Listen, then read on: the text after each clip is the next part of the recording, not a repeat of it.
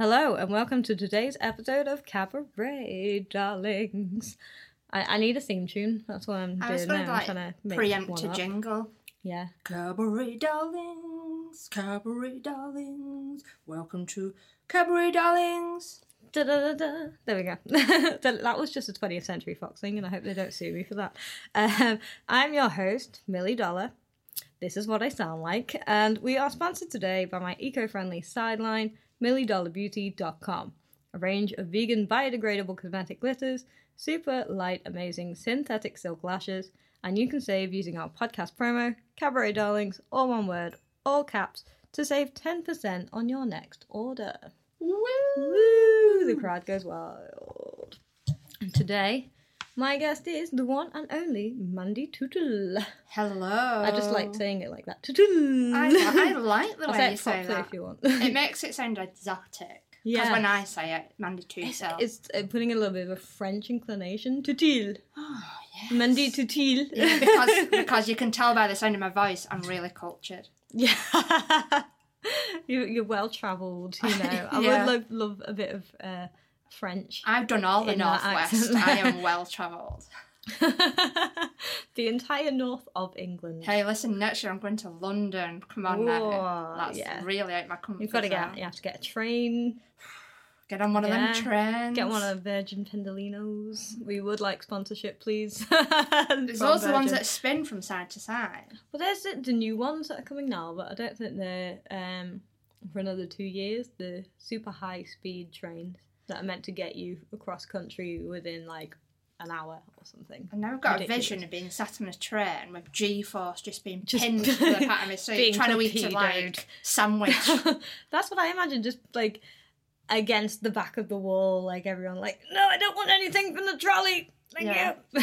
Right, it'll stop people like messing about though, won't it? Yeah. If you're pinned to your chair, literally. This is true. Like, it's one way of settling down those rowdy commuters. Yeah, so there's no need for quiet zones No. anymore because everyone's just pinned to the back of the seat. Yeah, plus you're moving so fast that sound has no more concept. Using headphones is moot. Yeah, we've just Yeah. blown everyone's mind now, haven't we? We have. There's loads of people going to be out there listening to this. Like, Yeah, Richard whoa. Branson hit us up. Yeah, and sponsor me, please. I would like some money. I'd like some money too. And yes, money for everyone, please. Let's just share the wealth like we should. Yeah. Yeah. Yeah. Makes sense, doesn't it? It does. Yeah. All right, so we met almost 2 years ago, Yeah. I think. Because Yeah. it was not last Christmas, but the Christmas before, when I was That's doing right. Cherie Baby's Christmas show. Yeah, over Which at Matt is now and like Friends. a yearly tradition. Yes. I'll be back there Yes. again this year. Yay. Yeah. Can't get rid of me. Do you remember the first thing that you said to me? I remember that I was in a queue for the toilet. That's right. Was it something along the lines of, oh, I need a piss? No. Was So- it less or more classy than that? Oh, it was definitely classy. Okay. It's like it's my funniest moment of ever Alright. first meeting somebody from Burlesque. So you just Okay. performed and it was the interval, Yes. and we were stood in the queue, and you were stood at the side of me, and you just sort of like gave me this massive smile, and you just leant over and said, "Bet you don't recognise me with my clothes on, do you?" A lot of people have said that to me though. Like, loads of people are like, It was I don't brilliant. recognise you with your clothes on. Like, do you not look at my face or? I was like, yes, I do recognise you, Millie Dollar. Oh, thank you for looking at my face while I performed at some point. Always. Yeah, I'm surprised how many people evidently don't, considering how many people tell me that they don't recognise me It must be an when I'm occupational wearing hazard. clothes. Yeah, it's kind of it's really useful for being in the witness protection program. All you need to do, strip, and they won't look at your face. Yeah. Then you're good. Hidden in plain sight. Yes. Like smoke and mirrors, literally. Oh yeah, smoke mirrors and nipple tassels. Exactly. That's the name of a show, and we've just patented that. You can't have it. Yeah, copyright via this podcast. Right here. That's all you need to do. Copyright stuff. Yeah. Just read it out loud Yeah. on a recording. And if you say Bagsy, we've got that. Dibs. There we go. There we are.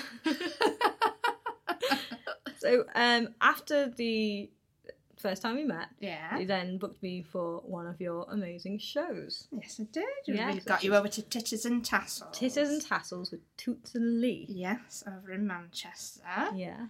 And we had lots of fun, didn't we? Oh, yes, we did. Yeah. Where I made the very fatal error of taking a cup of water on stage, which Millie then knocked over and spilled over one of her very glamorous boas. To be fair, I didn't see the cup. I just sort of threw a piece of costume, which must have hit the cup.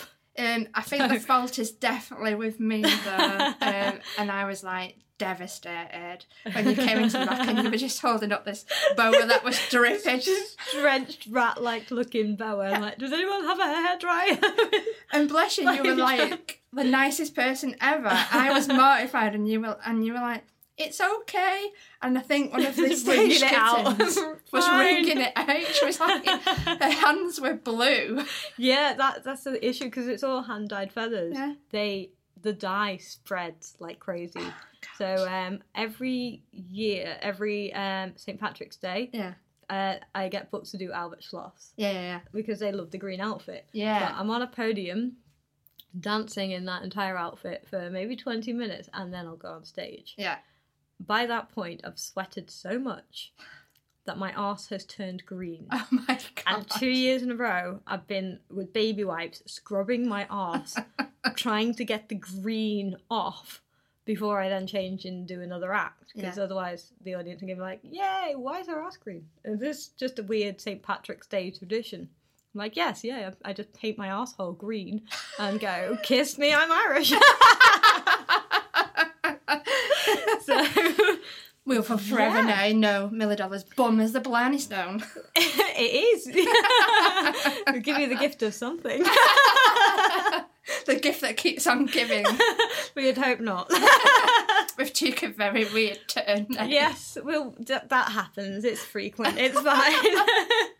Kind of used to it now in the podcast. There'll always be some strange turn where it's like, oh, okay, we've ended up here now. Yeah. The point of this is, I almost destroyed your outfit, but you're still speaking to me, so but that's lovely. And we're still friends. I haven't held it against you. I've been like, you owe me a boa. It happens. Yeah, it and happens. I just want and to they let dry. Future performers know that obviously we don't take water onto the stage anymore. Plus, maybe the amount of years I've been using that costume, it probably could have doubled the wash. Yeah, and so what we're saying is I helped you there. You helped me clean something that has never been cleaned before. It's all part of the surface. That's what it is. Yeah. But then after working together at your show, you then came to do our dollar bill showcase. So we had Toots and Lee comparing while many performers took to the stage for the first time ever. Yeah. Which is a hell of an experience. So it's quite nice to share it with you guys. Yeah, well we're really, really supportive of newcomers. Yeah. And so we loved the idea when you asked us. Mm-hmm. But what I didn't tell you at the time was that actually I was so ill. Oh, no way. I mean, like, I had a fever. Oh, my God. And I didn't want to let you down, and I wanted to come and support the girls. So they basically shoveled a load of tablets down me and just pushed me onto the stage. And I just, like... Because you were singing and everything on stage. Oh, Jesus Christ. The show must go on. Yeah, but were you watching the show and you're like... My favourite was that dragon that appeared. That was a bit trippy, but I actually remember most of the performances, I think. Because I don't know, it's like adrenaline's a funny thing, isn't it? It is, yeah. And it just kicked in, powered me through. Yeah. And then I died for 3 days. That's one thing that a lot of people don't, I think in regular Joe, let's say, they don't realise that a lot of the times you might see a performer on stage who is very sick and they just keep going, just keep pushing through. So obviously now I've been doing this for 13 years, so I've had times where I've felt like I was going to throw up on stage. I've had really bad colds or flus or something, and I remember the worst situation was when I was doing a show in Switzerland. And I got a really bad cold. and I kept taking shots of rum because I needed something to stop me from coughing, and that was the only thing that was working. So I'd take a shot before I went on stage. Yeah. But the area that you waited to go on stage was a little cupboard off to the side from the stage. So you kind of make your way from the dressing room into this cupboard. And into a cupboard. Into a cupboard. You entered through a cupboard. Yeah. Glamour. Okay. It's like stars in your eyes. You know? And then walk on out of this cupboard onto the stage. And I sneezed. Which is bad enough when you're wearing a corset. It's really painful to sneeze. But I sneezed, and this huge bogey just went down my face. Oh my God. And there was no tissues. No. There was no one there with me. And I had to go, oh, shit, what am I going to do? So I had to just very carefully use my glove. Use my glove and kind of mop enough of it away. Oh my God. I could hear them on stage doing my intro. Yeah. And I'm like, oh God, I've got a bogey on my face. Shit. Yeah. So all I could do was kind of scoop it back Scooping it back up. Yeah, but with a glove, like, I can't get back in there. There's nowhere for you to go right now. And go on stage and perform. Like a prolapsed bogey, you pushed it back up with your glove. Yes! Yeah, just like a bubble. You're hearing all the behind the scenes secrets now. I feel like everyone who listens to the podcast have heard so many weird stories. I'm like, where I go, this one time, because I just have no boundaries when it comes to these kind of gross, funny stories, because I'm just like, this is funny. Let me tell you about this time I nearly shit myself. No, I did not. That didn't happen. Disclaimer. Yeah. Right, so you've been touring your own show. You've got a one-woman show. Yes. Would you like to tell us a little bit about that? Yeah, so I've been touring Twin Peaks, which is basically my story about an idiot, that's me, journey through breast cancer. And basically, I fell into comedy. Okay. So I only actually started performing in 2014. Oh, right. So, yeah, I've been doing it since 2014. I was diagnosed with breast cancer in 2009 and went through a pretty horrible 18 months of treatment and surgery and stuff like that. And ever since that experience, I sort of looked at life in a new light, and I said yes to a lot more things. Yeah. So I got asked to do a comedy workshop for charity. And believe it or not, I couldn't even stand on stage and speak in front of people at all. So you were quite anxious about public speaking. Yeah. So I thought, okay, I'll give it a go. As soon as they put that microphone in my hand, I just didn't want to give it back. It's just like a switch. You're like, do you know what? I've got some shit to say. Yeah. I am funny. I have a microphone, and you will listen to me. Yeah. It's a bit like the wedding singer, that scene. Yeah. So yeah, I got into comedy, and I just decided to write a show about my experiences. There was so many funny things that happened to me, but cancer can be quite isolating. As being a young woman, I was only 30 when I was diagnosed. Yeah. It was pretty odd how people would react to you. Did you have like an array of reactions from people? Like... It's just more a case of people are so frightened of the word itself. Yeah. That I always say cancer's a bit like Voldemort. You dare not speak its name. The very mention of its name, you'll run screaming into the opposite direction. So people reacted to it in a very weird way. Yeah. It's quite shocking because it's something that has affected pretty much every person I know. Yeah. They've had someone in their life who had cancer. They've had themselves. It's there's quite a high probability that people have. It's a very relatable subject, basically, and that's what I wanted to do with the show. Is basically I wanted to try and break down those barriers to talking about something that everyone's frightened about talking about, in a way that's quite different, and bring humour into it, because you can find humour in the darkest places sometimes. Yeah. So that's what I wanted to do with the show.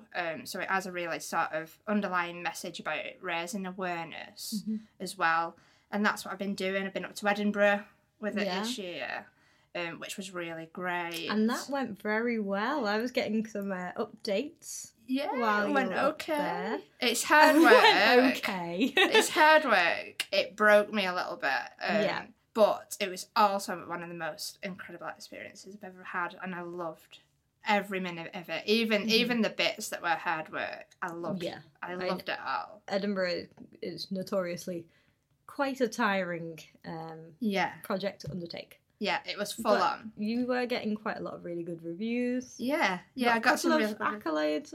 I got some good reviews. I also applied through the venue that I was doing, Summer Hall, which is like biggest arts venue in the country. Oh wow! Yeah. So I managed to get onto Summer Hall for Edinburgh, and I applied for another festival, Vault Festival, through them, which I just got the good news a couple of weeks ago that I'll be doing Vault Festival as well. Amazing. So where is it? So Vault Festival is in London. Okay. If you want to give dates for people. Yeah. So I'll be down in London the 29th of February and the 1st of March. Yeah. So you can find all my details on 2 nights only. So if you're out there and you're in London. Yeah. Better grab them Come tickets. and see me, and we can be breast friends together. Breast friends? Yes. Oh. I'm trying to think of more boob puns now, but... Don't start me on the boob pums. Oh, pums? Boob pums. Teeth, let me just put my teeth back in. Boob puns. It's very hard for my girl from Wigan to wrap themselves around these words. Yeah, I do love a good boob pun, though, that's the thing. Okay, I might slip a few in later. Yeah, just as I tell you the story, just slip the occasional tit in there. Yeah. Why not? Yeah. We're both friends. Yeah. So you are from Wigan. I am indeed. Yeah. And you noticed the twang. Yeah, I think people might have picked that up by this point, I would hope. You know, we're a few minutes in now. People still get confused by my accent because I've not actually lived in Wigan for like 20 years. Yeah. So they sort of dance around, are you from Bury, Bolton? Yeah. And eventually we get to Wigan. So and then everyone runs away. Guessing. They're like, nope, keep going. Yeah. What are you going to say next? In a passive-aggressive kind of way. No, I'm not from Bolton. Have you ever seen the app Wigan Ease? I know of the website which this app came from, so I do know. It is an app that translates into Wigan vernacular. Yeah. Which I was quite obsessed with a little bit of time because I don't know why. I just love the musicality of the accent. We tend to take like a word and take the middle out of it. So instead of saying in the, we say in the. Mm-hmm. So there's like quite a common name for a pub in Wigan is Burning Sand. Burning Sand? Bird in the hand. Burning Sand. Oh, good. Okay, so if I'm ever in Wigan, then I need to find this pub. Yeah. I know. But there's then, like, some bits of Wiganese that don't make any sense whatsoever. Yeah. Like, I'm clempt death. All right. Which basically means I'm really, really hungry. That's also something that would be quite useful for people. Yeah. Because living in, like, Liverpool's not too far. So we have a similar thing where we just make our own words. Yeah, in Liverpool, there's certain things where it's never just Asda. It's always the Asda. It's got to be the Asda. Yeah. Going the Asda. Yeah. Yeah. Yeah. And a few words that people just have no idea what they mean at all, like bifter. Bifter? I know bifter. Yeah. Is bifter what I think it is? I don't know. You're the JJ. No. Okay. Bifter. In Wigan, that means something else. A bifter is a cigarette. So right. If a Scouser goes to Wigan... So don't be smoking bifters in Wigan then. You and me, you got a bifter. They'll be like, what? No, that means... Excuse me now. Yeah, you're going to get like loads of like messages now from people from Wigan going, I've not a clue what she's on about. Bifter does not mean that. That's just you're on your own. Maybe that was just you assuming that was what they were asking for. That's where my head went. No. But I think the weirdest one is like if a group of kids want to try and fight you, they'll tell you that they're gonna fuck you. Seriously? Yeah, they're like, I'm gonna fuck you And you're like, you gonna what now? You've not even bought me No, dinner. thank you. I'm not inclined that way. And Yeah. they're like, oh, good, fuck you. And you're like, no. Dialect's you're so not. interesting. And it's just, that's just how they try and start fights. So, yeah, very confusing. I feel bad for all these little scallies who are like, oh, I'm gonna fuck you now, and they don't know what they're getting. Oh my God. Like, is this a lovemaking situation? Yeah. Or are we fighting now? Have I got the right kind of underwear on? Did I brush my teeth? Do I need to light candles? And next minute they've got to smack do I me in need the to chops? use them as a weapon? Just, yeah. All right, so I have quite a story for you today. I'm excited. Let me get comfortable in my chair. Get comfy. All right. Today, we're going quite a bit back in time to 1901. You remember that year? It was a good year. Yeah. You know, it was good times. There were Good year horses for and red wine, carriages. wasn't it? Yeah, I believe so. Yeah. I think every year's a good year for red wine. That's true. If there's wine being made, it's a good year. I'm going to tell you the story of Evelyn Nesbit. Ooh. Okay, so we're going to start right from her youth. So this is quite a story. Yeah. Okay, So I'm ready. I hope you're ready because there's a lot. All right. So, when Evelyn Nesbit was about 10 or 11, her father died suddenly. Oh. I know, we're not starting on a high note here, I'm No. afraid, sorry. So, leaving their family penniless. They lost their home and possessions, and her mother was unable to find work as a dressmaker. So I'm sorry to You start. didn't tell me I needed downer. Kleenex. Yeah, you might. Do we have some tissues? Living through the charity of friends and family, Evelyn, her brother Howard, and their mother began living in a single room through a variety of boarding houses. Eventually, her mother was given some money, which she used to buy her own boarding house to create a source of income, and would occasionally make Evelyn, aged 12 at this time, collect the tenant's rent, as her mother didn't have the confidence to manage such a project accordingly. So she bought a boarding house, and then she was just too nervous to do the work that you have to do to have a boarding house. Yeah. Like, ask your tenants for the money. Yeah. Things like that. They didn't have emails in that day. No, they couldn't just send a text like, No. leave your money in this place. They just sent Evelyn down. Yeah. Go, I'm just going to send my Get the rent. 12-year-old daughter down. yeah, to a bunch of people we don't really know. Yeah. Who will cut you if you don't give her your rent. Yeah, we're gonna fuck you. Not like that though. Not in a good way.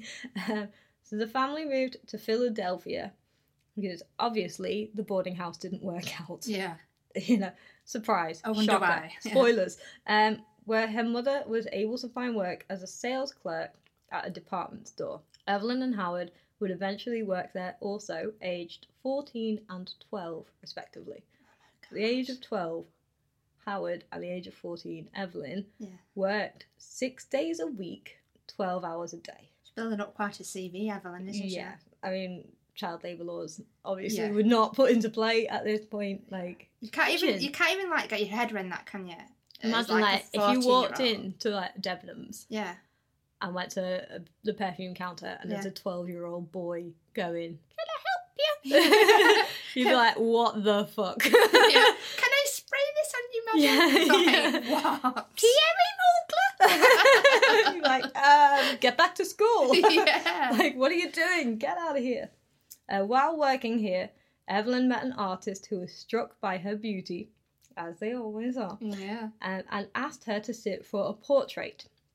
He paid her $1 for 5 hours of sitting, which, for inflation's sake, is now $30. Still not worth it. No. I don't think. For 5 hours sitting. That's a numb bum. Yeah. That's a long time. Yeah. That's a long sit. So I'd be like, at least $1 an hour, maybe. Yeah. Like, you know.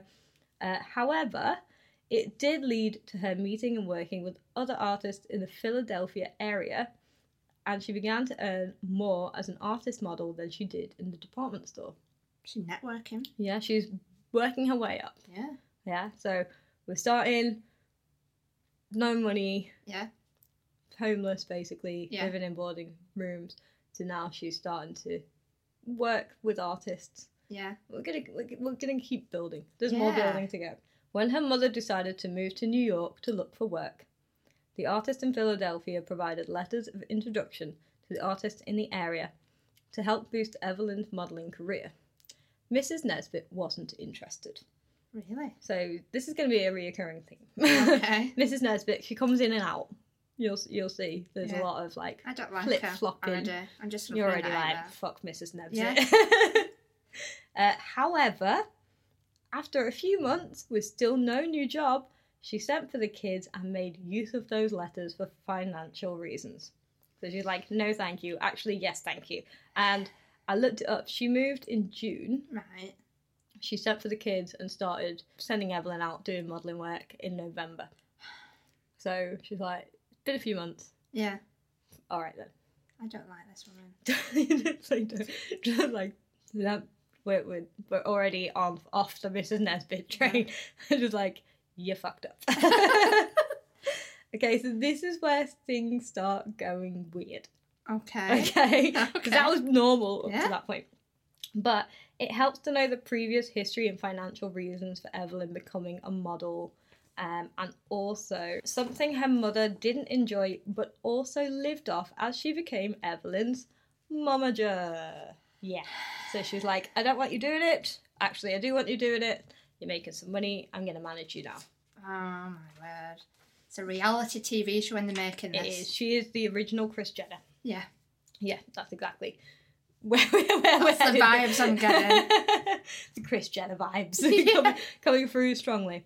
However, Mrs. Nesbit was indecisive, reportedly unsophisticated, which is kind of Really? not nice, is it? Where it's like 100 odd years later, Yeah. and people are like, yeah, she was unsophisticated though, wasn't she? That's like the biggest shade ever, isn't it? From Yeah. 1901. She's so unsophisticated. But she was also plagued with bouts of inertia, so wasn't the best momager to have. Right. Yeah. What's inertia? Because What I is remember inertia? when I was writing this, I was like, I better look up what inertia is. Yeah. And then I can... Is this like one of those like things that means something completely different today? It is a tendency to do nothing or to remain unchanged. Lazy. So, lazy. Lazy. It's a nice way of saying, couldn't be asked. She's like, I can't be chuffed. Yeah. Yeah. So, not the best momager. No. Not the best momager in the She's world pants. at all. She's awful. She claimed in later interviews that she never let Evelyn pose in the all together, which is basically a nice way of saying naked. That's Victorian That's for nude. lovely, isn't it? Oh, I never let her pose in the all together. I don't know why she's Welsh. I like the fact she's Welsh. So suddenly Mrs. Nesbit is Welsh, which is not an accent I'm going to keep trying because I'm terrible at it. Get in your all together. I never let her pose in the all together. Two portraits from that time period show Evelyn in very little or partially nude. Now, at this time, she would have been about 15 or 16. Oh. Yeah, so she's young. Yeah. A lot of this story is based around that time period where she was young, Yeah. basically. Yeah.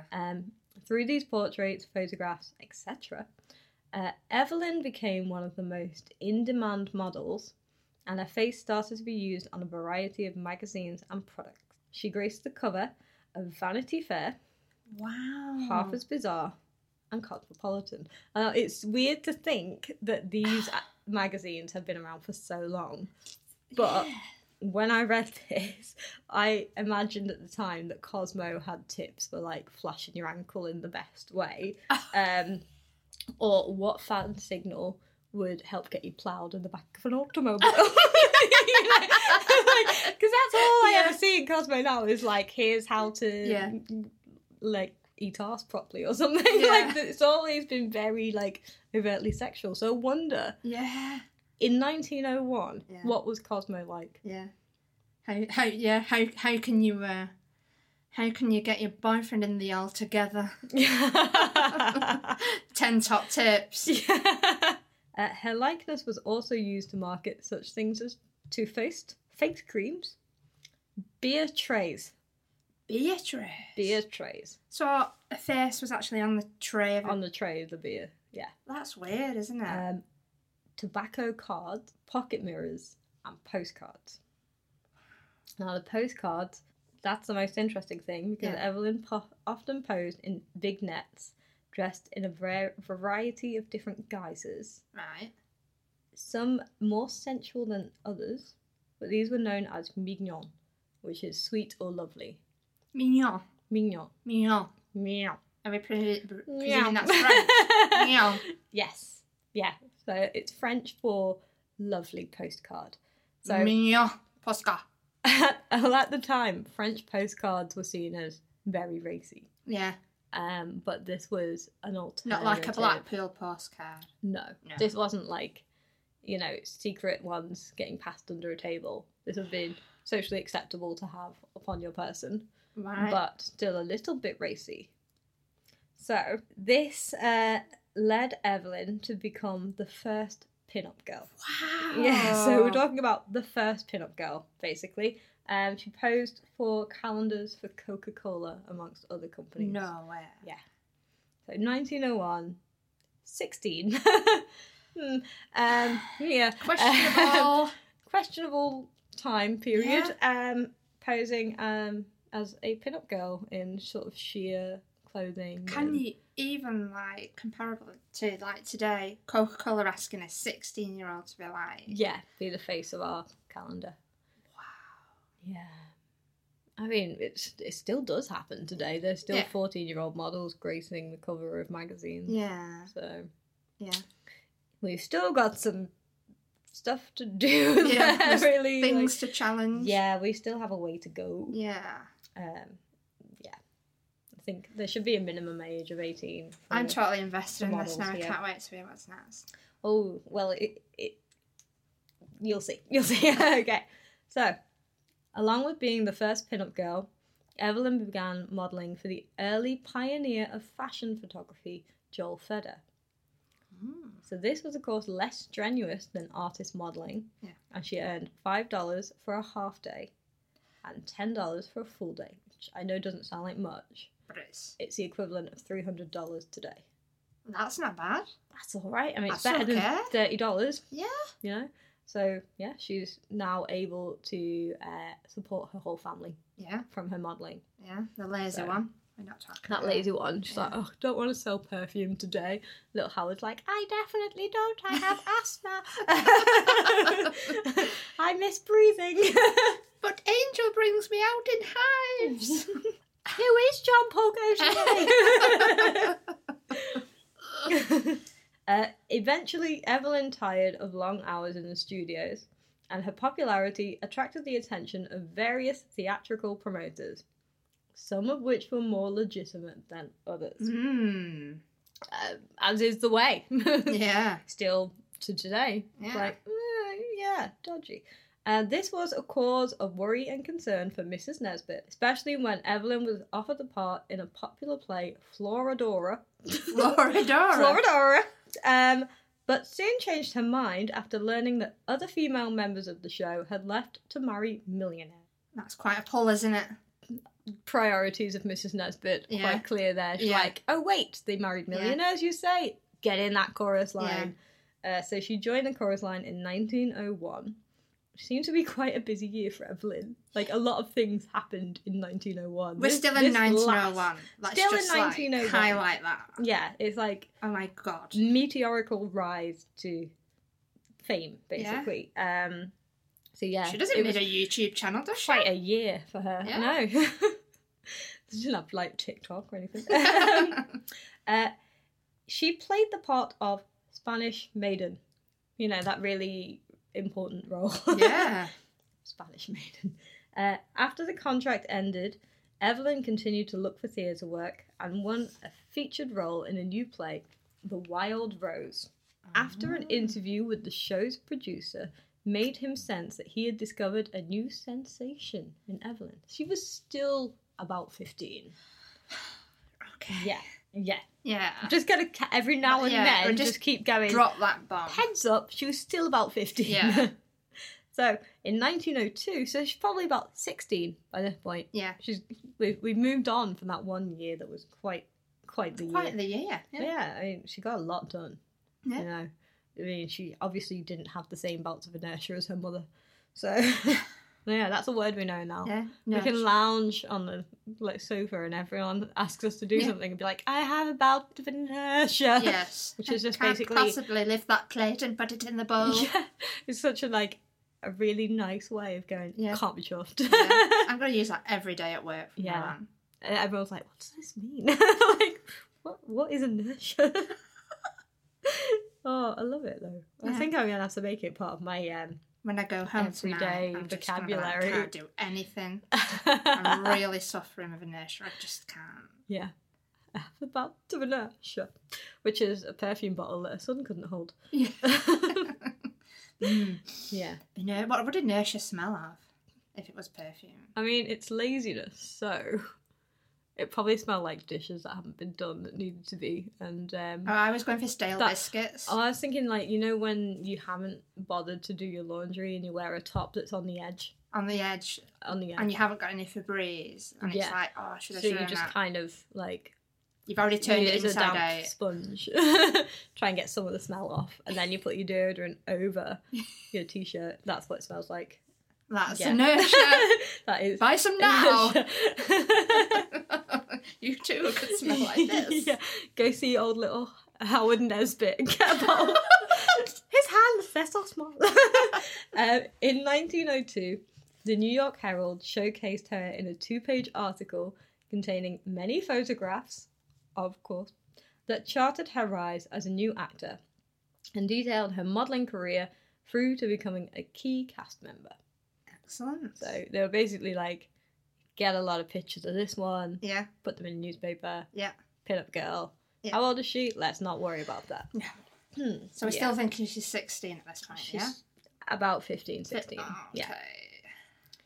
So the thing is that they're not entirely sure how old she was. Right. It's either 15 or 16. Yeah. Because her mother changed her birth certificate to get away with child labour laws. Oh my God. So her mother... So her mother basically changed her birth certificate so that she could work. It was through working in the chorus line that Evelyn was introduced to one Stanford White, an influential architect and womanizer. Oh dear. The womanizer. He is a womanizer. And there's songs about this. Stanford was 46 years old at the time. Evelyn's still about 15 or 16. Yeah. Yeah. He was also married, but his wife wasn't much a part of his social circle. Oh, really? Yes. Which is quite... Why would he? I mean, they're just married. Yeah, I mean, you're not that important. I mean, they had a child and such, but I think he was just like, bye-bye, I need to go architect down in New York. Which is how they Which describe. Is code word for something else, probably. Yeah, he's architecting something. He's erecting something. He's building up a new sensation. Of meeting Stanford for the first time, Evelyn stated that his large stature was appalling, and she found him to be terribly old. I mean, to be fair, when you're 15, if you met someone that was 25 or so. Yeah. Sorry, 21, they're old, aren't they? Yeah. Everyone's old when you're that age. Well, because I keep getting people asking me, what burlesque was like a decade ago or so, and, it's because there are people now in the scene who are 20. Yeah. Which, when I started performing, they would have been 7. Oh, my God. It's very odd. Yeah. It's a weird place to be. Yeah. Yeah. Because I remember, when I was 15... Yeah. And my granddad would have been about 65, and I used to think, that is ancient. Yeah, whereas that's so old. And nowadays it's that's only 30 years. Yeah. Yeah, I've already lived longer than that. Yeah. Yeah, because you're 35, so you're a year older than like me. you, Millie, and I've always said that. No, I'm not 35, but that's the age I'm going to be forever known as from now on. Okay, because I'm 34, so, Yeah. I love the fact that you place me at just a year older than you. We get to tick the same box when it says your age range. I hate the ones now that they're it used to be 20, I'm on the cusp, really. I'm on the cusp of being in the next box. Yeah. But now they've changed it. There's more boxes. Oh, is there? Yeah. Oh. So sometimes I get to tick 25 to 35. I'm like, yeah, that's fine. And then now it's like 30 to 40. I'm like, okay. No, I'm in denial about this. Like, I'm still 19 in my head. I am still a 13-year-old in my head. Yeah, it just doesn't feel like those years really happened. But I'm aware that they did. Yeah. Yeah. But yeah, for her at the age of 15, looking at this 46-year-old man. It must have been so daunting and so terrifying. Yeah. Really. But yet. Wanting to please and wanting to progress in a career. And yeah. Well, she still accepted an invitation to dine at White's West 24th Street apartment. Right. Which is one that spanned over many floors and was elaborately decorated. So she went with the chorus girl that introduced them. Right. An Edna Goodrich. Right. Which sounds like such a made-up name. Yeah. Like, I feel like that's off Harry Potter. Yeah. Or something like, oh, Edna Goodrich. Like Goodrich? Yeah. Yeah. See what you did there? Yeah. I like that. They feasted elaborately upon dishes prepared by Delmonico's restaurant, which I'm assuming is an upmarket Yeah. fancy place. And Evelyn was allowed a single glass of champagne. So, just one. So she's allowed to come round for dinner? Yeah. But she's only allowed She's only allowed the one glass of champagne. Okay. And there were other guests at this party, which makes the next part a bit strange because it doesn't specify if it was just the three of them or if there were other people around for this. Okay. So, I'm slightly terrified of it, listening to it. Afterwards, it's more weird, I think. Okay. Afterwards, they descended this up 2 floors. So this was like a big apartment. Massive. Yeah, absolutely loaded, huge. Wasn't he? He was absolutely loaded. He was proper loaded. He was at least worth $15,000. Yeah. Inflation. So they descended the stairs up 2 floors to a room decorated in green, where a large red velvet swing was suspended from the ceiling, covered in ivy-like vines. This is weird. Yes, this is weird. I don't know what I thought you was going to say, but I never thought you'd say that. Wasn't that you were thinking? No. Evelyn was amused by the swing and consented to sitting in it, to which Stanford began pushing with increasing momentum. Your face right now. I wish you could see the face. You're just like, what? So she was like, oh, that's cute. There's a swing. And he's like, hey, get in the swing. I'll push you. Wee. And yeah. This is like Neverland all over again. Yeah. It gets weirder. A game ensued where Edna held a paper Japanese parasol by a cord, and Evelyn would swing and kick the parasol while Stanford pushed. Okay, so by this point, we know that this is a weird situation. Yeah. Like, this is strange. Yeah. And is it a very elaborate fetish? Yeah. That he's like, I just really like to push women on swings. Yeah. Like, in green rooms. Yeah. But they sort of stem from childhood, don't they, fetishes? Yeah. So I'm wondering, was he in a playground one day and, like, you got hit in the balls with a swing? Or, like tickling feeling when you... Like when you're doing the momentum. Yeah. Do you think he ever went into the room on his own and was just on his swing going, wee? Just swinging himself. Yeah. I think, like, he probably didn't do any architecture whatsoever, and that was what the code word was. Exactly. Architect was actually a code word Sit in my room and I swing. Singing on a swing. And just like... But, like, swinging room would mean something very different now. Yeah, it would. But it was very literal. But, I mean, there's no wonder his wife didn't move in the same social circles because... She's like, I don't really want to, I don't want to sit in the swing anymore, Stanford. No? She's like, go on, please, sit in the swing. She's like, no, this is weird, Stanford. Throwing up because she's been doing it for 56 times. Yeah. I was like, oh, because they had a kid. You imagine, like, she... Yeah. having morning sickness, and he's like, go on. Instead of a birthing pool, it was a birthing swing. Yeah. Just pop the baby out and it goes through the paper parasol, like, yay! Goal! Got it in one! It is said that nothing improper took place on this day, however.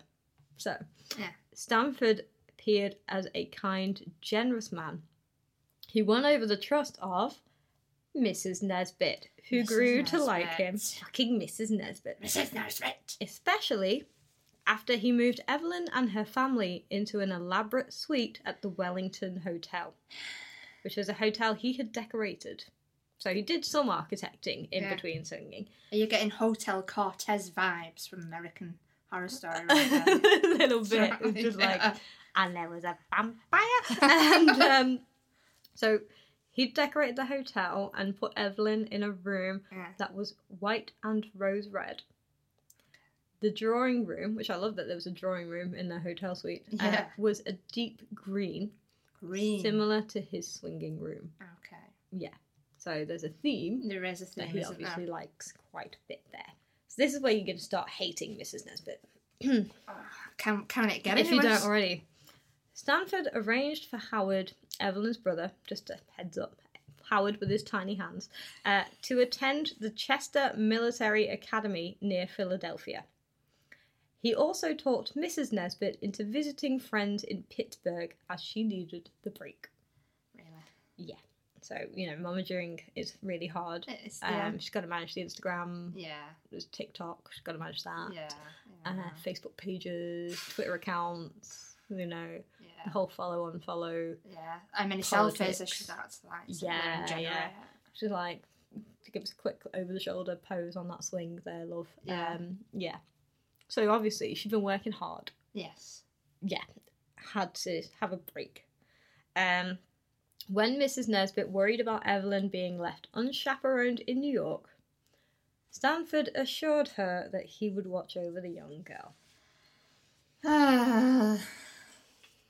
Yeah. Yeah. Yeah. Yeah. Yeah. Okay. So I'm afraid this is where, again, we're going to get a bit dark. Okay. Heads up. Yeah. Trigger warnings. Trigger warning. All that people. kind of thing for this next part. And probably for the rest of the podcast. I'm so sorry to not have brought you, like, here's a dead nice Chewie story. It's like, nope, this is fucked up. So, several nights after Mrs. Nesbit went to Pittsburgh, Evelyn died alone with Stanford in his apartment, drinking champagne all the while. So she was allowed more than one this the time. one glass rule has gone out the window Turn when it to nobody's around. a couple of bottles. Stanford then gave Evelyn a guided tour of the apartment, ending with the unveiling of his mirror room. Uh-oh.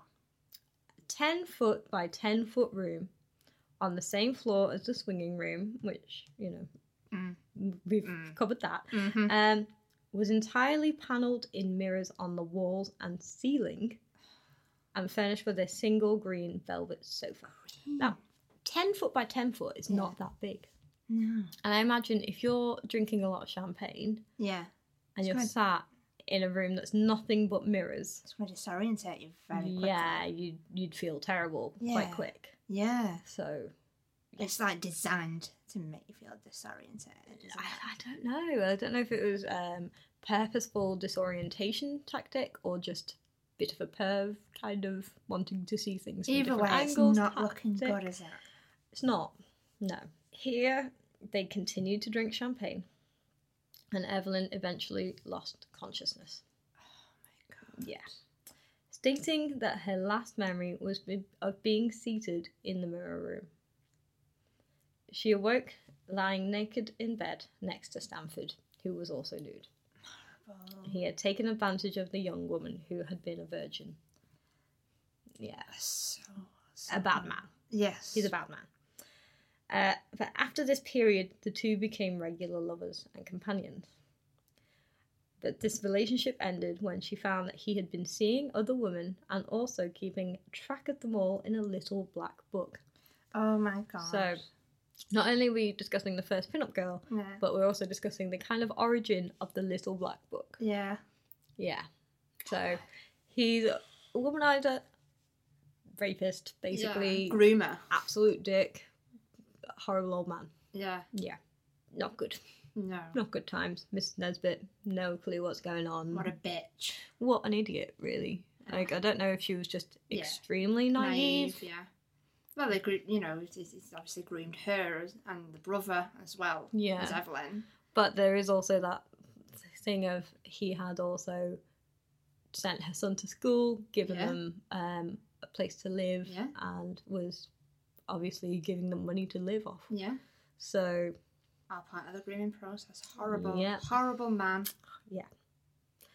so they broke up, and Evelyn moved on. She briefly dated a few men, but Stanford White still remained a potent presence in her life as he continued to be her benefactor. So he was still looking after her, but he Yeah. was no longer grooming her, Right. basically. This all began to unravel once Evelyn met one Harry Kendall Thor. Okay. Harry was the son of a Pittsburgh coal and rail baron and the heir to a $40 million fortune. Which in those days Is was a lot. That's a like lot. basically a billionaire. We're talking Bill Gates level. Billions. Yeah. We're up there with Jeff Bezos, kind of hoarding all that money. Like, I need it all for me. Like in Harry Potter when Gringotts, that big like Yeah. room. Yeah. It's just like sat there. He's like, top of all it's this all gold. mine.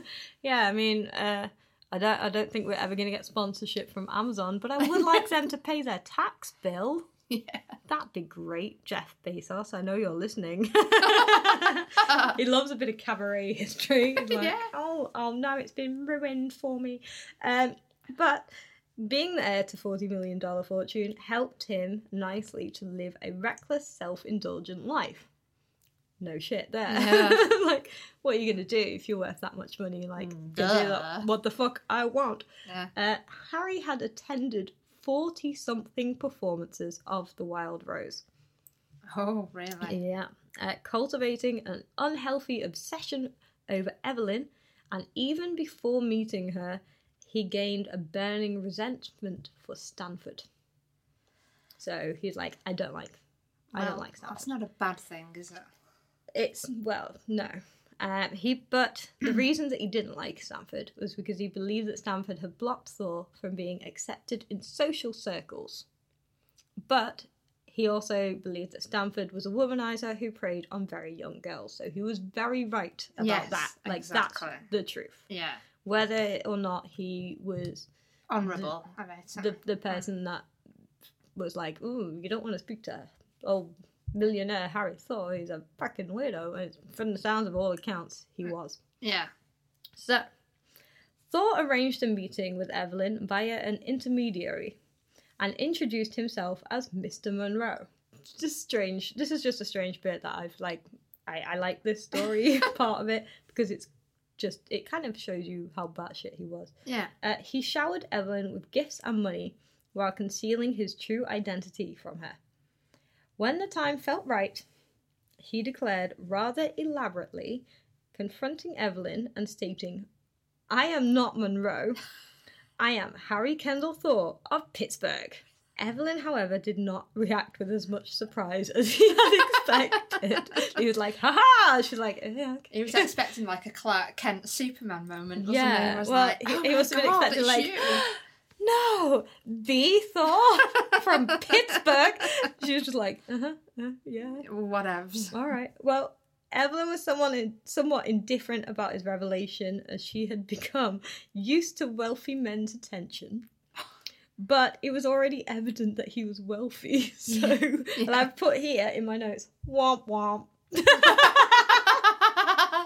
So he's like, I'm going to plan this elaborate surprise. Yeah. Hey, I'm wealthy. She's like, I know, you keep buying everything. You bought me a car. Like, what the fuck is going on? We read that article in Cosmopolitan when they said about the fan signal in the back of an automobile, and you're like, I'm going to get her an automobile with a fan. So, in 1903, Evelyn underwent emergency surgery. Okay. Which has been the cause of some speculation. Officially, it was labelled as acute appendicitis. But sources state, including from Evelyn's own grandson, that it was an abortion. Right. This was frequently denied, but the medical attention made Harry want to showboat towards Evelyn some more. So it wouldn't have been Harry's child. Yeah. It would have been someone else's, possibly Stanford, possibly one of the men that she saw in between. Yeah. Yeah. But he ensured that she received the best healthcare available before whisking her away on a trip around Europe to help Evelyn recover from her surgery. So, yeah, you know when you're in hospital and you've just gone through surgery and you're like, I must go to Italy now. Yeah. That. Yeah. Well, you say Europe, they could have gone to Wigan. It sounds like they went in like a non-stop tour of Europe. So, yeah. Mrs. Nesbit, your old pal, Mrs. Nesbit, joined them on the trip to maintain propriety over Evelyn. But the trip, Harry or her mother being there, didn't help much with Evelyn's recovery. Can relate to that one. Like, yeah, no shit. Yeah, I mean... Harry had created a non-stop itinerary, possibly designed to weaken Evelyn's emotional resistance and exhausting her mother. This led to the two women bickering due to mounting tensions, and Mrs. Nesbit insisting they return to America. Instead, Harry and Evelyn went on to Paris, leaving her mother in London. When the pair hit Paris, Harry began pressing Evelyn to become his wife.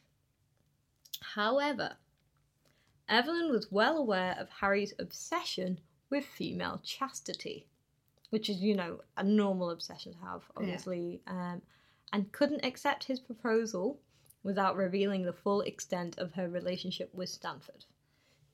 Yeah, now this is where things get fucky.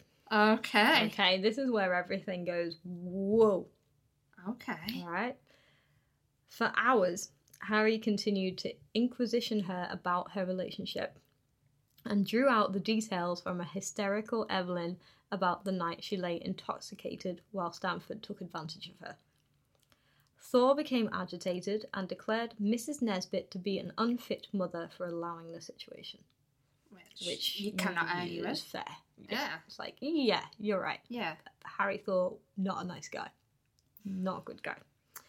So the two continued their travels, with Thor choosing a strange agenda of a tour of sites dedicated to the cult of virgin martyrdom. Okay. Yeah, so virginal martyrs across Europe. Okay. Which I don't know if it's the same as like a spook tour or a ghost tour or something where they're like, and this person died a virgin here. Like it's a really odd tour. Yeah. At the birthplace of Joan of Arc, he wrote in the visitor's book that she would not have been a virgin if Stanford White had been around. Wow. So he's throwing some shade. He went to France. Yeah. Threw a bit of shade. Yeah. In a visitor book. Yeah. That Stanford would never see. Yeah. And someone but it probably made read him feel better. and was like, the fuck? Yeah. Yeah. It's like when Justin Bieber went to Anne Frank's house and said, I bet she would have been a believer. And everyone was like, fuck you. Yeah, it's kind of like that. Oh my gosh. You know, out of touch. Crazy person. Yeah. Yeah. So yeah, I'm afraid this is where it gets worse. Okay. Harry grew increasingly erratic, taking Evelyn to a castle in Austria, where he had isolated all of the staff to one end of the castle, while he and Evelyn took the other. This is when she unfortunately saw a new side to Harry. Harry locked Evelyn in a room, where over a 2-week period he began to beat her with a whip and sexually assault her. Oh, God. She's just straight up not having a good time with these guys. No. Once he finished his torture, he became apologetic, but in a rather strange, upbeat mood after this maniac and violent outburst towards Evelyn. So he was like, oh, sorry about that. Yeah. Anyway, he kind of went into a kind of cheery disposition. This is just... Something's not right in this guy's mind at all. On her return to New York, Evelyn disclosed this to a group of friends what had happened in Austria. This led others to come forward with more dark disclosures about Harry. Oh my god. How he was also on morphine and just straight up crazy.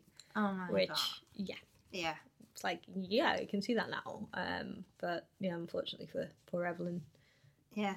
A bit late. Like, if her friends knew this, I do wonder why they didn't just say beforehand. Like, Yeah. oh, heads up, did hear about this thing. Maybe you should know. Yeah. Thor began to obsessively pursue Evelyn still over the next 4 years, pushing her for marriage. Yeah.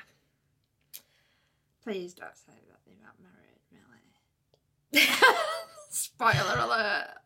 After realising that her relationship of any kind with Stanford had to end, but fearing a return to poverty after her mother remarried and became estranged from her daughter. Oh, really? So her mother got married and she was like, I don't give a shit. Like, Goodbye. piss off. Yeah. Oh, this one. This led to Evelyn finally consenting to marry Harry. No. After he promised he would leave a chaste life, and that his anger was directly only to Stanford, who he labelled a beast. Harry also declared that he forgave Evelyn. Oh my god, it's like So, the fuck? out of the Yeah. frying pan into the fire situation, this sounds like. Yeah. Yeah. I mean, this is at that sort of time of rule of thumb, and, you know, Yeah. women were very much treated as second-class citizens. Yeah. But yeah. Yeah. The two married in 1905. I'm sorry, everyone. I wish I could have said, like... So this is 5-year period. This is a 5-year period. All this happened to this girl in a 5-year period. Yeah. So at this time, she would have been like 20, 21. Yeah. Oh Yeah. my god. Still very young. Yeah. Harry chose her wedding attire, forgoing the white dress for a black travelling suit decorated with a fur trim. I'm not sure if that was like him trying to be a little pointed Yeah. by going, well, you can't wear white, you know. Yeah, but that's still pretty out there for that sort of time period, isn't it? Yeah, I mean, considering he was like an heir to a very large fortune, Yeah. you would think that there would have been a lot of scrutiny onto the Yeah. wedding. You know, Like you can imagine traditional sort of. like Hello magazine, because Yeah. back then it was transatlantic accent, so it would have been like more Yeah. hello rather than Yeah. hello. Yeah. So they were there, and they drew some nice pictures of things. I don't know. Evelyn had to agree to give up her life of modelling and acting to become the new Mistress of Millions. And she became rather isolated, having to bend to Harry's mother, who had strict religious precepts, and leading a rather dull life, surrounded by people that she labelled herself as anything but intellectuals. Is this shade again? She's throwing shade. She's throwing shade. She's like, they were thick as fuck. Yeah. So, yeah, basically she's bored. She's got that whole bird in a gilded cage type thing. Yeah. Yeah, she's She's just... got all that creative sort of energy. Yeah, she's not just able going to waste, just do building anything. up. Yeah. She just sort of sits around, and yeah. But after they were married, Harry began a zealous campaign of exposing Stanford White, Oh my god. becoming more erratic and even paranoid, believing that Stanford had hired members of the Monk Eastman gang to kill him. Oh my god. Yeah. So he's like, this is going on. He's a bad man. Like, he called him the Beast. Yeah. He's writing in books around Europe that he's a bad man. Yeah. Stanford, however, was unaware that Harry Kendall Thor had a plot against him. Yeah. Stanford believed Harry to be a clown and called him the Pennsylvania Pug due to his baby-faced features. So just imagine like a pug-faced man. Yeah. Cross. I'm imagining, like, I don't know why, but like a pug-faced man with the Count off like the Muppets. The Count. I don't know why that image He's is coming like, to my head. 40 million. Yeah, 40 million. Yeah. Both bad men. Just. So, are you ready for this? This is the No. showdown. Oh This my- is right. Hold on. all right. This is Hold the on. showdown. Okay. Okay. On the 25th of June, 1906. Yeah. So this is like a 6-year period. 6-year This is period. all around. Right. Harry and Evelyn were stopping in New York before boarding a luxury liner to Europe. Evelyn felt rather tense and uneasy that day as Harry kept popping in and out of their hotel room to take care of things for their voyage. He then surprised Evelyn with 2 tickets to a new play opening that night at Madison Square Gardens. Fancy. Yeah, accompanied by 2 of Harry's male friends. So, bit of a weird date. Okay. They stopped at the Cafe Martin, where they inadvertently saw Stanford before they went on to the theatre. So, obviously, high society, New York. Yeah. You'll see a lot of the same people in this high circles. society event.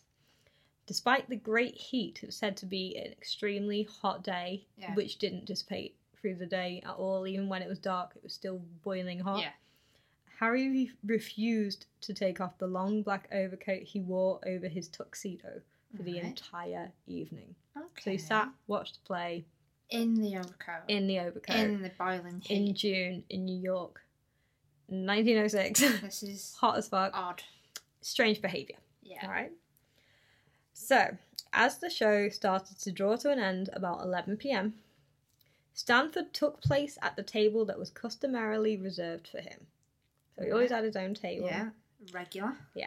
Spotting this, Harry would tentatively approach him before withdrawing in hesitation a number of times. Okay. So he kept kind of going, so he's building up to something. No. Yeah. During the finale number of the play, all about the drama, this guy, Harry produced a pistol and, standing 2 feet behind Stanford, fired 3 shots into Stanford's head and back, killing him instantly. Oh my God. Which is, bad enough. But then, Harry then stood over his body, held his gun up and addressed the crowd. He declared something along the lines of, "I did it because he ruined my wife. He had it coming to him. He took advantage of the girl and then abandoned her. You'll never go out with that woman again." This guy is batshit. Yes. Yeah. It's kind of like bad man versus bad man. Yeah, it's like he recognises he was a bad man, but doesn't recognise it in himself. Yes. Yeah, that's the weirdest thing. He's like, she took advantage of this girl. Yeah. Meanwhile, he'd spent 2 weeks. Genuinely believe she was terrible because Yes. he obviously drove him to do that.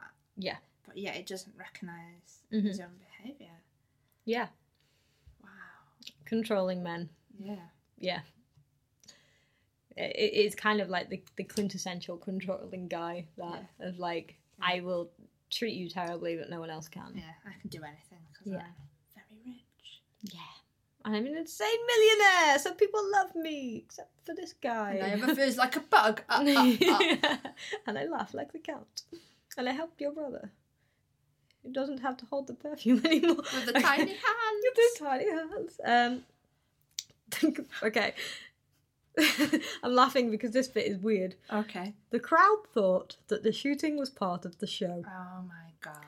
Elaborate practical jokes were popular in high society at that time. Yeah. It became apparent, however, that it was not, especially as parts of Stanford's face had been blown off. Oh my God. He shot him from the back. At what point did they realise that? I don't know. I mean, no idea. They were just like, yeah. Just I like, just imagine oh, Stubbs' face is all over the back of your jacket. Come here. I just imagine one guy in the back just like, yeah. yes, that's very good. Yes. Very Bravo. realistic Bravo. effects. Bravo, bravo. Yeah. Didn't know Stanford was in for such high jinks. Oh, is that his nose on my shoulder? That's Stanford. Yeah, he's such a cad. Yeah. Harry walked towards the elevator where Evelyn was stood, unaware of what had taken place. Oh no. She asked him what he had done as he was still holding up the gun. He answered that he had probably saved her life. Unbelievable. Unbelievable. Yes. Yeah. But the thing is, this is in Madison Square Gardens. Oh my God. Which is still there today. Yeah. It's like a very busy place. Yeah. There was a lot of people there Yeah. who witnessed this. And also addressing the crowd afterwards. Yeah, gloating. Yeah. Gloating about it. Look, I'm the saviour. Yeah. Look what I did. I got rid of this horrible man. Well. Yeah. So, when Harry was taken into custody, Evelyn managed to extradite herself in the ensuing chaos, which I can imagine there was a lot when they were like, oh, wait, this was not part of the show. She stayed for several days with the chorus girl she had been friends with. The news was front paper by morning. So this had happened about 11 p.m. Yeah. Somehow it was already front page news the next day. Yeah. So they must have been like, stop the presses! Like, they'd done that whole thing. Yeah. You know? They had barely any facts, but it didn't stop the tabloid press from heavily covering the story. Right. So they knew fuck all. But they made like, it up anyway. Let's throw some pictures that in there. That sounds familiar, doesn't it? I know. I can't think of any times that the tabloid would stoop so low to do stuff like that now. I mean, things have changed now. Yeah. What a better time we live in. Okay. This is where you're going to groan. Okay. Are you ready? Everyone out there is going to go, ugh. Uh-oh. Harry Kendall Thor was presented as a heroic figure. Oh. Who had married Evelyn in spite of her past. Harry had protected his woman. His mental instability, drug addiction, and abusive behaviour was downplayed. Yeah. This is where we're like, angry. Like, this is fucked up. Yeah. Yeah. I can't think of another time where the woman was taken advantage of and the press, crucified her. Yeah. Monica Lewinsky. Yeah. I mean, we couldn't list off any examples in recent times. No, not at all. Could we? No. There are 0 sexual predators nowadays, and Epstein didn't kill himself. So, yeah. Evelyn was, however, painted as a woman who had sold herself to Stanford before selling herself to Harry. Her mother was also cast in a bad life, with reporting stating that she knew better and that she was sacrificing her child's soul for money. The coverage of the case and all of its sordid details led to church groups lobbying in restricting the media coverage. Interesting. President Theodore Roosevelt was in discussion with the US Postmaster General, but while censorship was threatened, it was never carried out. Interesting. Mm-hmm. How, even back then. Yeah. They're like, this is much. Yeah. This is too much. Yeah. A week after the shooting, a film titled The Rooftop Murder was released in Nickelodeon theaters after being rushed into production by Thomas Edison. So this podcast has like cameos. It's like there's Theodore Roosevelt, and there's Thomas Edison. Yeah, somehow getting involved in this case in a really weird way. Amazing. So yeah. So you want to know what happens next? I don't know if I can take it. I'm so sorry. There's 3 pages left. Yeah. Tell me. The Thors used their wealth to enter a plea of temporary insanity. Temporary insanity. Paying multiple doctors to state as such, and they paid up to $500,000 to various doctors to get them to state that temporary insanity could have made him kill Stanford. Mother Thor did not want people looking into the family's past and their hereditary insanity. So basically, they're all insane. They're all insane. They all needed help that they weren't getting at that time because, their mental health wasn't really seen as a thing now. Yeah. Like nowadays, when everyone's really good at mental health and you can call into work for a mental health day. Yeah. Can't do that at all. That should be a thing, though. Yeah. For sure, we should be allowed to call up and say my mental health's too bad today. Yeah. I need the day off. I mean, we're only talking about this today, about how we all need to get some mental health first training, and it should, first aid training, because it should be, the same as you should have a first aider and a mental health first aider. Yeah, for sure. Yeah, and it should be compulsory. Yeah. And not enough people are getting the help that they need. No. So, No. yeah, so you can imagine back then, Yeah. they would have been like, they're insane. But Yeah. they also promised Evelyn a comfortable financial future if she testified favourably in Harry's defence. Money again. Money. Money, All the money. It's got, you know. On the stand, she was to portray a pitiful character of an innocent woman betrayed by the lascivious... I can't say this word. You're I asking wrote me, it. I'm from Wigan. It's like I know. lash, Lascivious. Lascivious. lascivious. Lascivious. Lascivious. Lafficious.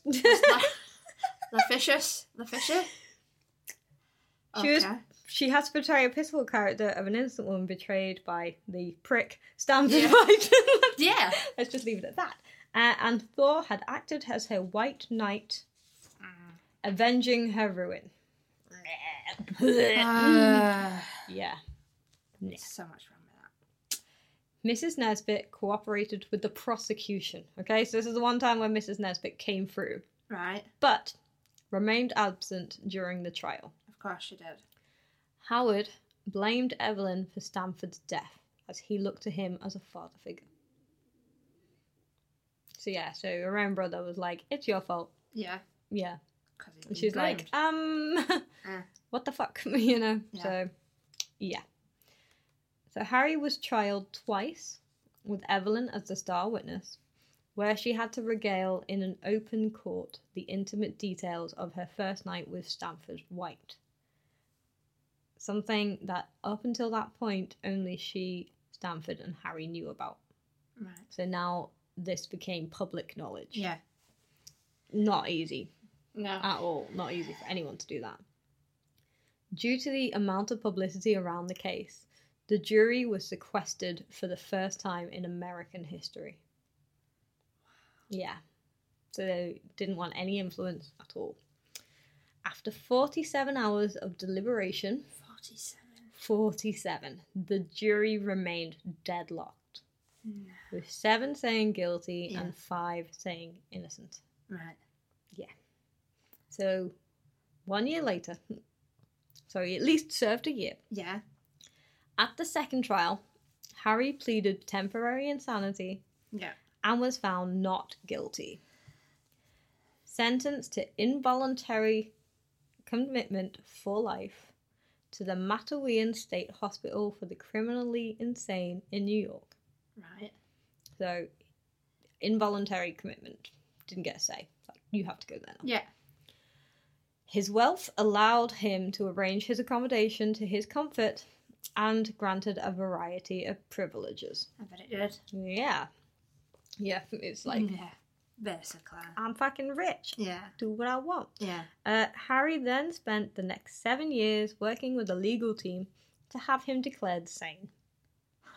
So he's like, I'm insane. They're like, okay. And he's like, I'm sane again. Let me out. Yeah. But he was successful. So he'd served roughly 8 years for the public execution of Stanford White. Yeah. And no time for what he'd done to Evelyn. It's just... Yeah. Disgusting. Get ready to groan again. Okay. The money promised to Evelyn dried up, as the family no longer supported her after the second trial. The payments that had been made were inconsistent and far from generous. The family cut her off, despite her giving birth to her son, Russell Thor, who she said was conceived during a conjugal visit to Harry in Mattawian State. He denied paternity to Russell for his entire life. Oh my god. Yeah. Bad man. Horrible. Yeah. Horrible. So she had a son to this guy. Yeah. His family were like, meh, bye. Yeah. See ya. Yeah. Yeah. In 1911, Evelyn reconciled with her mother. So Mrs. Nesbit's back. Okay. Back in the picture. Okay, Mrs. Nesbit, come through. Come on. Yeah, you better come through. Who helped look after Russell while she looked for work to support them, finding success on the stages of vaudeville and silent movies. So her mother was like, okay, yeah, I fucked up majorly many times, but I'll look after your kid. Yeah. Not really someone I would trust with a kid right she's now. a great role model, Yeah, isn't she's she? brilliant. And that She's kid's like- going to turn out just fine. Yeah. Oh, the strange man in the overcoat said he'd look after wee Russell. That's fine. It's like, no, you're a bad man. Bad man. In 1915, she divorced Thor. Yeah. So it took like 9 years after 9 years until she divorced him. And then she married the dancer Jack Clifford, who she created a double act with. Cool. The marriage was sadly not a success, No. as audience would not let her forget her past as the lethal beauty associated with the Playboy killer. This led to Jack struggling with his wife's infamy and losing his own identity.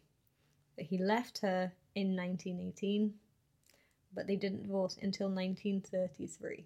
Oh my god. Yeah, there's not a reason for that, as far as I'm aware. I don't know why they stayed married, because, I mean, legally they were only together for 2 years. Yeah. But it was only in 1933 that they actually divorced. Yeah. It's odd, So isn't it?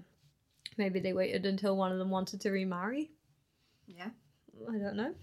I mean, at that time, being a divorcee was It was not the one. She would have been twice divorced. Yeah.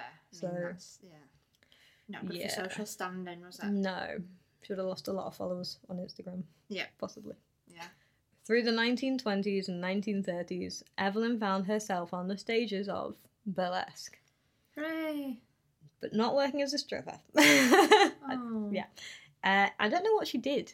It didn't say. It just said she yeah. worked on the stages in burlesque. It's like, doing Doing what? on the stages? I mean, they did have comedy, but Yeah. they never said that she was a comedian.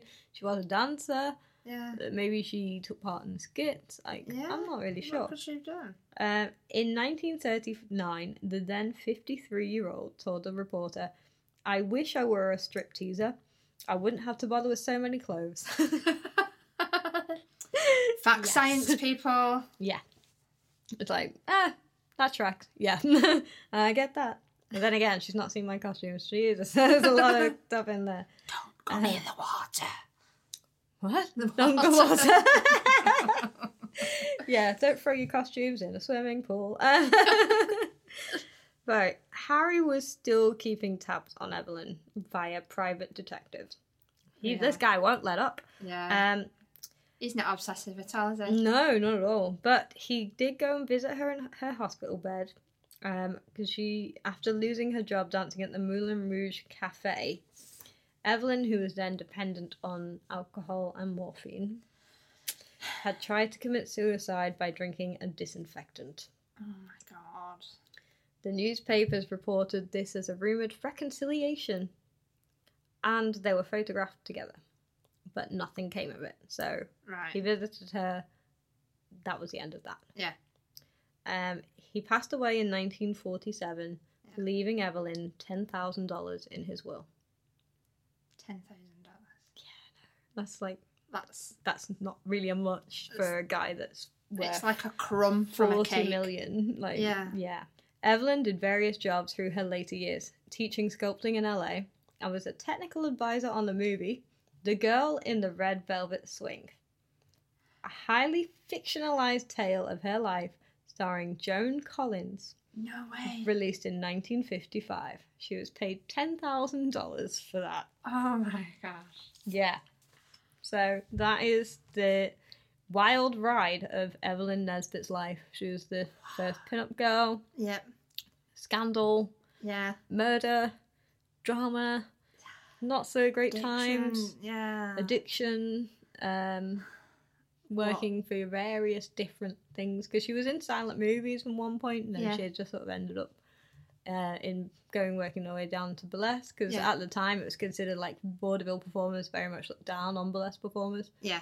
So she kind of rose up to like artist, model, actress, millionaire. She was like the Benjamin Button. She went from like having like starting off at the top and then and then going down to silent movies, then vaudeville, then burlesque. Yeah. And I don't know, teaching. Teaching ceramics and sculpting in LA. Playing with the potter's wheel. Yeah.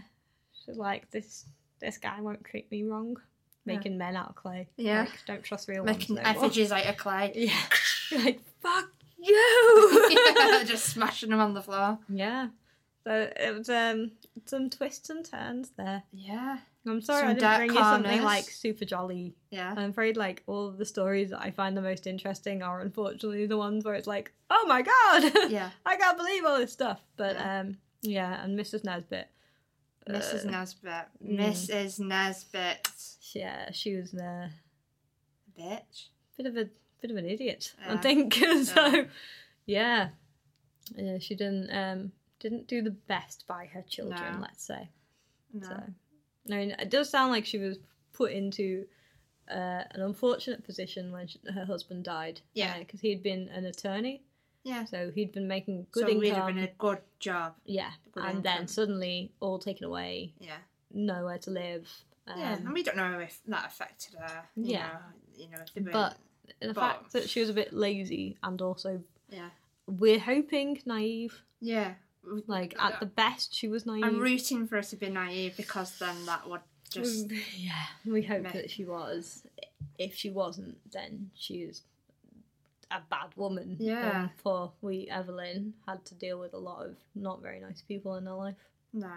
So much to go through in such a short space of time as well. It really is. So the time period that all that happened in was like Yeah, it was very fast. very, very, Yeah. very quick. So from 1901 becoming a model to Yeah. 1906 when her Yeah. husband shot Yeah, Stanford.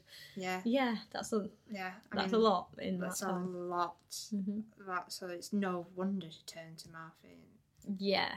I mean, You can't really blame her for being like, I want to forget my troubles because Yeah. she's had a fair few. yeah, So, yeah. The strength Yeah. and resilience of that woman. but her son, Yeah. Russell Thor, Yeah. he ended up being a pilot and was very good. He became. There was some kind of a race, which is what they Alright. used to do. They were like, "Yay, we have planes now! Let's race them!" and Yeah. things like this. Why not? And he came third ahead of Amelia Earhart, who became fifth in No a race. way. Yeah. He was also took part in World War II as Yeah. a fighter pilot. Yeah. So yeah, So there you go. It sounds So- as if he turned out okay. he doesn't turned it? out right. Yes. Hopefully, didn't get this hereditary insanity that there Or seemed to tiny be. hands. Or tiny hands. Because that wouldn't be good for a pilot, would it? No, it wouldn't be like I can't Or reach maybe the it is. button. Oh, could Or maybe be. that was the secret. That's mine came like third. Tiny hands. Yeah. He's I like, can quickly move this plane. Yeah. 360. They're small, but they move fast. Yeah. Could be. We never know. I mean, Well, if there's any pilots out there, why don't you yeah. send a message in? And if and the confirm I deny that. grandson of Evelyn is happening to be listening, he Yeah. apparently knows some shit. So, Yeah. and she did release 2 autobiographies. Right. So if you wanted to know more details, Yeah. you can find some details of Evelyn Nesbit Yeah. in her own words. We just So- want a happy ending, Millie. That's all we want. Yeah. It doesn't sound as though Um, we'll get it. No, I'm afraid that's the end of the story for poor Evelyn. She continued working, and then she passed away in a nursing home in the 60s, at the age of 83. So, It's free. yeah, I mean she lived a long life. That's a good It's a good age for Yeah. that sort of time Oh, we period. sound old now. Oh, it's a good age. Yeah, 83 it's is a good age. 83, that's quite nice age, Yeah. I think. Yeah. Yeah. I'm so sorry to have not bought you something super Yeah, I mean, jolly. let's just book a comedian to come on a podcast for a story that's so Yeah. dark and so sad. But yeah, we found some moments in there, like We the did. Cosmo tips Yeah. and the tiny-handed Howard. Tiny-handed. Tiny hands Howard. There's the jingle right there. Forget everything else. Yeah. It's like, why is the song about some guy called Howard with tiny hands when the podcast is called Cabaret Darlings? It's like, Yeah. you need to listen to episode Tiny hands number Howard. 8. You could smell of old pots. Inertia, madam. Yeah. It's like, Thank you so much for coming on the podcast and listening to my dark story that's going to keep you awake at night. Yeah, for thank you the next for, few weeks or so. providing the next 3 days of nightmares. Yeah, I'm sorry. I'm no, so sorry. no, it's very interesting.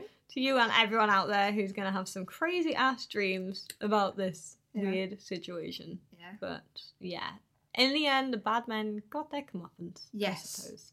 And that's Roundabout. some sort of justice. Yes. And for another week, that was Cabaret, darlings. Yay!